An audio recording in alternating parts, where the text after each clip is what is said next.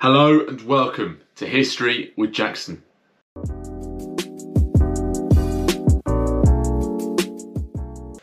Today we continue the English and British monarch series, and we continue by looking at Richard III's usurper, the victor of the Battle of Bosworth, Henry Tudor, Henry VII. As always, we will look at who he was, what his early life was like, what his reign was like, his death, and then bring that all together to make a judgment on whether he was a good king or not. So without further ado, let's learn about Henry VII. Henry VII was born on the 28th of January 1457 at Pembroke Castle to Margaret Beaufort and Edmund Tudor. Edmund predeceased the birth of Henry by 3 months, so was not present at all during his life. Henry's royal blood came from his mother, Margaret Beaufort, who was the great-granddaughter of Edward III. This gave Henry a very small claim to the throne. Henry, as he grew to be a tall and slender, fair man, but also a very intelligent, clever man. So what was Henry's early life like? Now, Henry was not born to become king. He was not born to become the head of the Lancastrian cause. He was born to inherit the Tudor estates in Wales.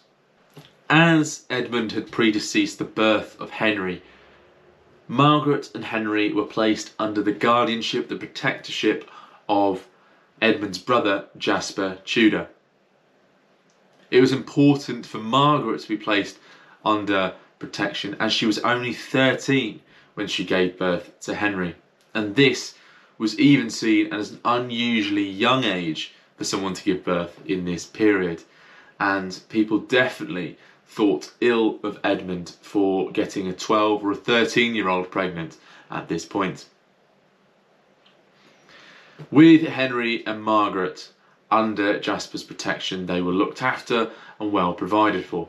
But with the rise of Edward IV to the throne, Jasper, as a leading Lancastrian figure, went into exile in Europe, and Edward IV assigned William Herbert as the guardian of Margaret and Henry. With the readaption of Henry VI in 1470, Jasper Tudor returned to England. He returned to Henry's court, bringing with him Henry Tudor. But this was a short-lived return to England, as in 1471 Edward reclaimed the throne for himself.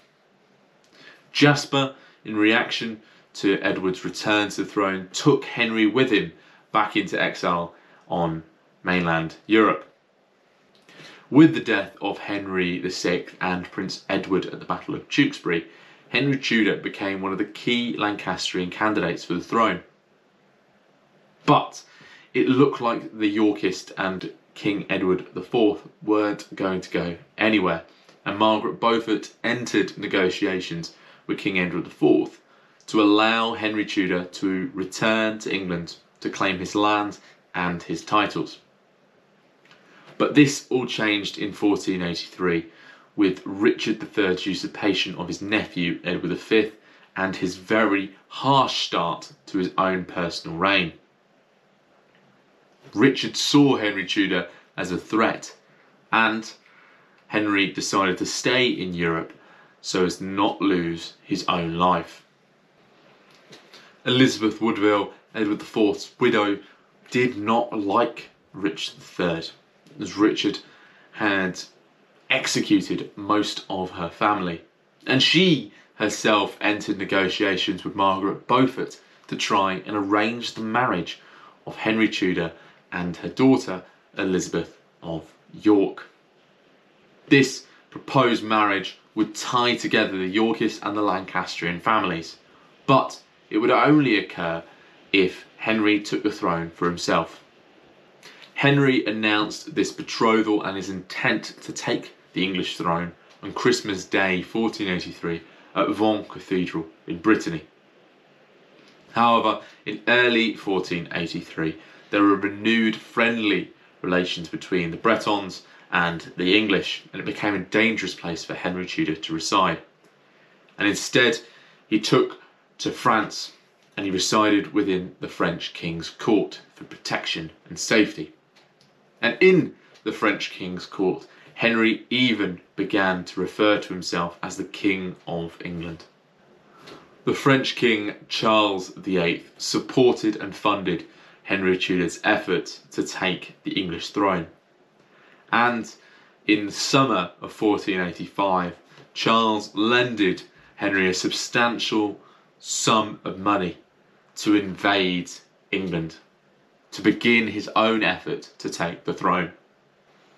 As we mentioned last week, Henry's invasion was prompted by Elizabeth Woodville's negotiations with Richard to leave Sanctuary, so that she could be clear that she would not be punished or harmed when entering Richard's England from Sanctuary.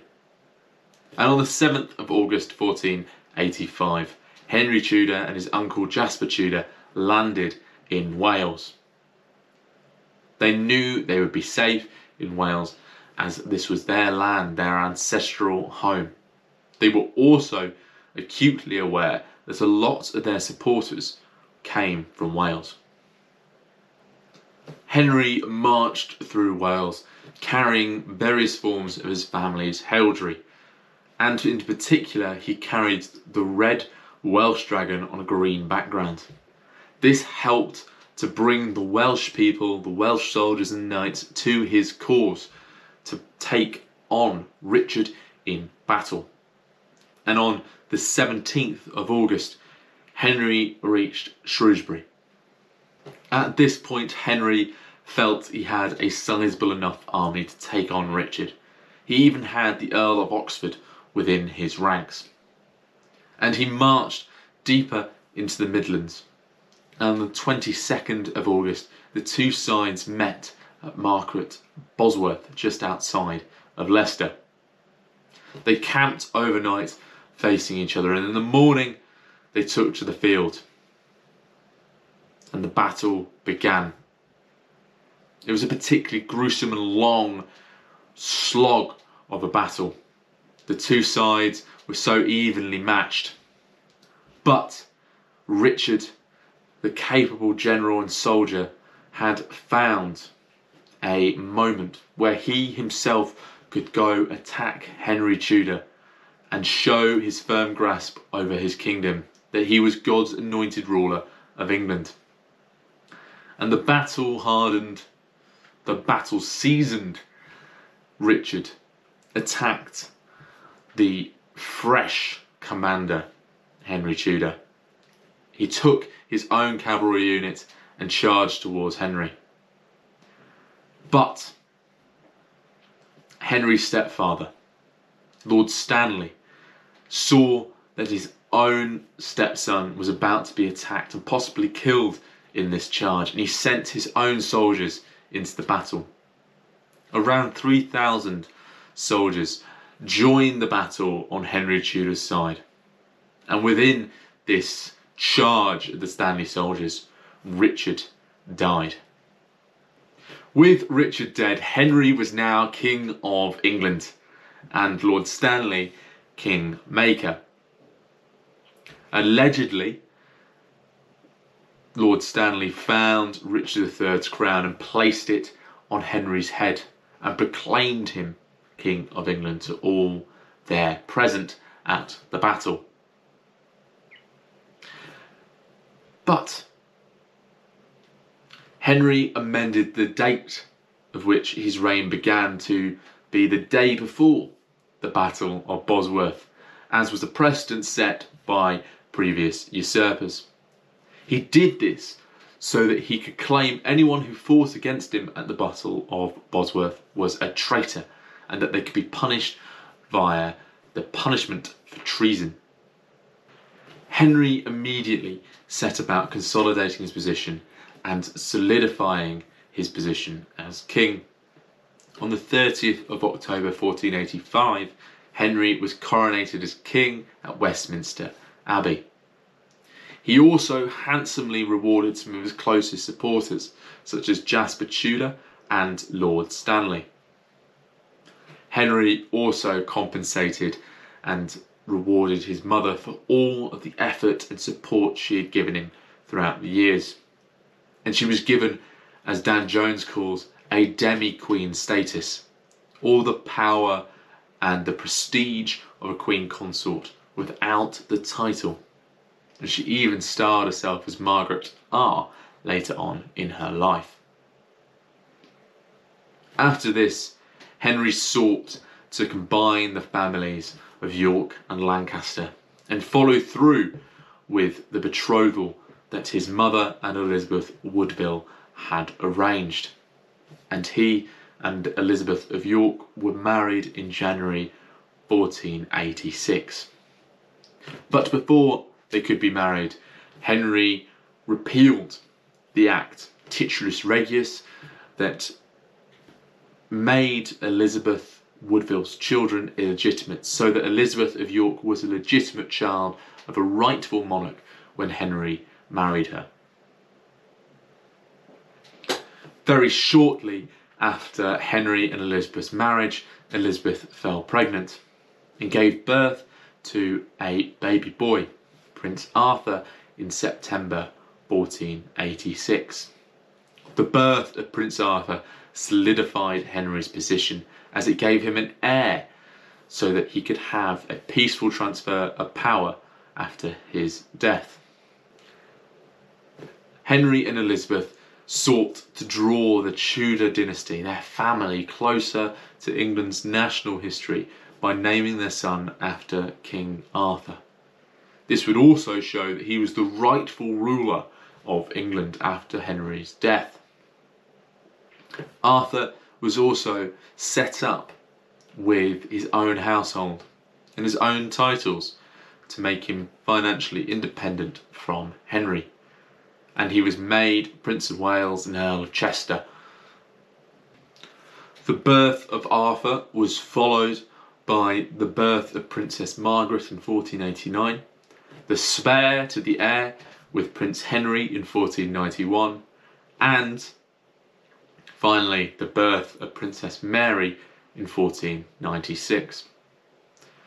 With Henry and Elizabeth having 4 legitimate children, it strengthened the Tudor dynasty. It gave them possibilities to marry their daughters into other royal families to strengthen the Tudor family's power and security across Europe, but it also gave them a male heir and a spare just in case anything happened to Prince Arthur. As a usurper, Henry had to deal with many threats to his throne. And many of these threats came from pretenders, people who were pretending to be people who they weren't.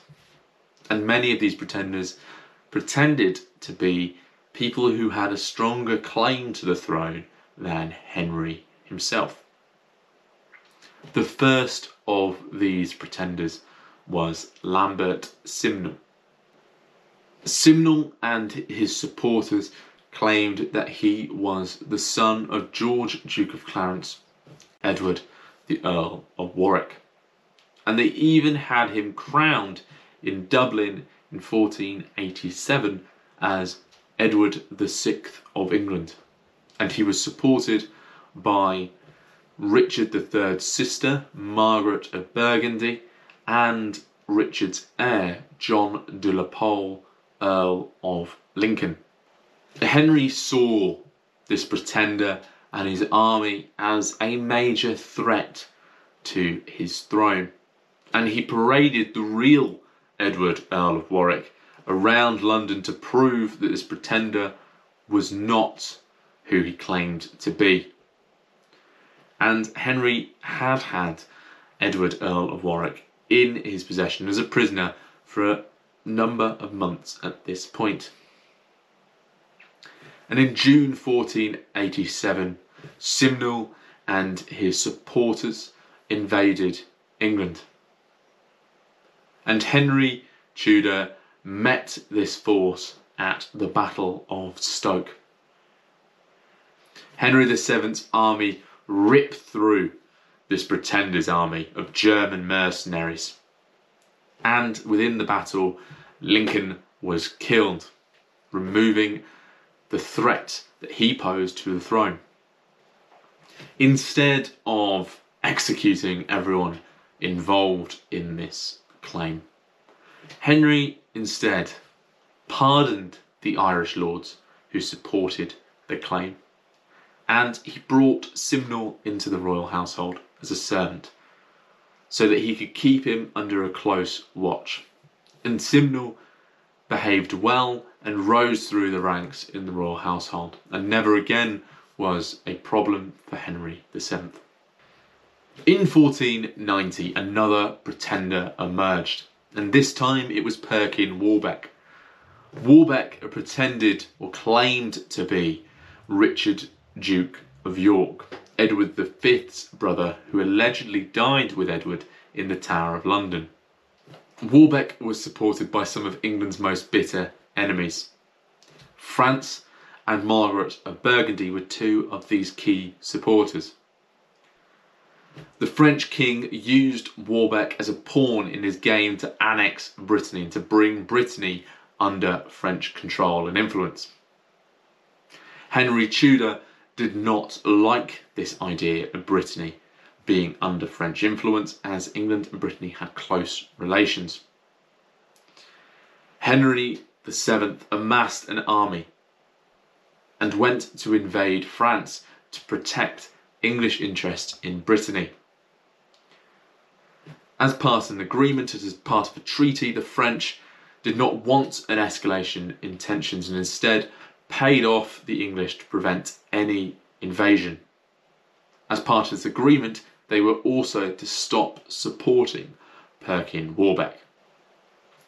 Perkin moved on into the court of Margaret of Burgundy and her husband, the Holy Roman Emperor. Here he styled himself as King Richard IV of England, and he mounted a failed invasion of Kent. With his failure in Kent, Warbeck travelled to Scotland through Ireland, and King James of Scotland brought him under his protection. King James protected and supported Warbeck as a means of irritating the English, and he even attacked the north of England on behalf of Warbeck. Henry attempted to invade Scotland as punishment for these actions and punishment for supporting Warbeck. But he could not raise the taxes to fund this war, and the Cornish were one group who did not want to pay this tax and did not support the raising of an army. Warbeck then decided to invade England through Cornwall, thinking that he would have a substantial amount of support there. He amassed a small army once he landed and went to lay siege to Exeter. This siege failed dramatically, and he was pushed back to Taunton and eventually captured here. Henry, yet again in a conciliatory move, brought Warbeck into his court so he could keep a keen eye on him. Warbeck did not behave like Simnel had in Henry's household and instead tried to escape twice.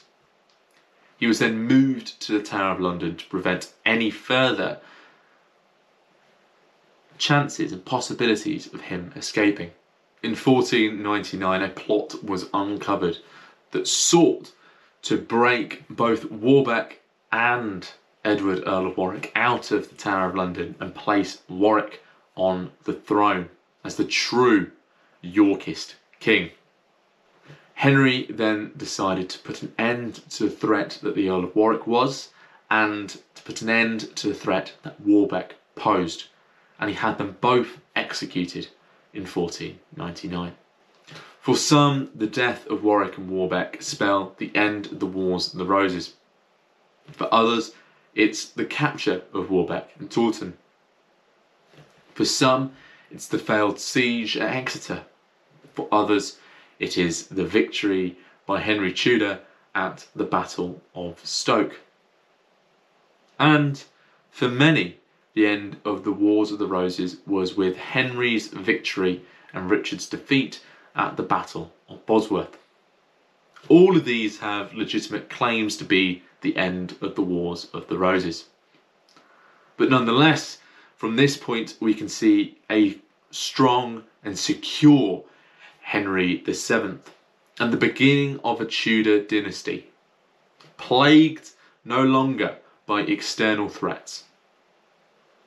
But in 1502, the Tudor dynasty faced an internal threat to its future with the death of Prince Arthur. It is thought that Arthur died from the English sweating sickness.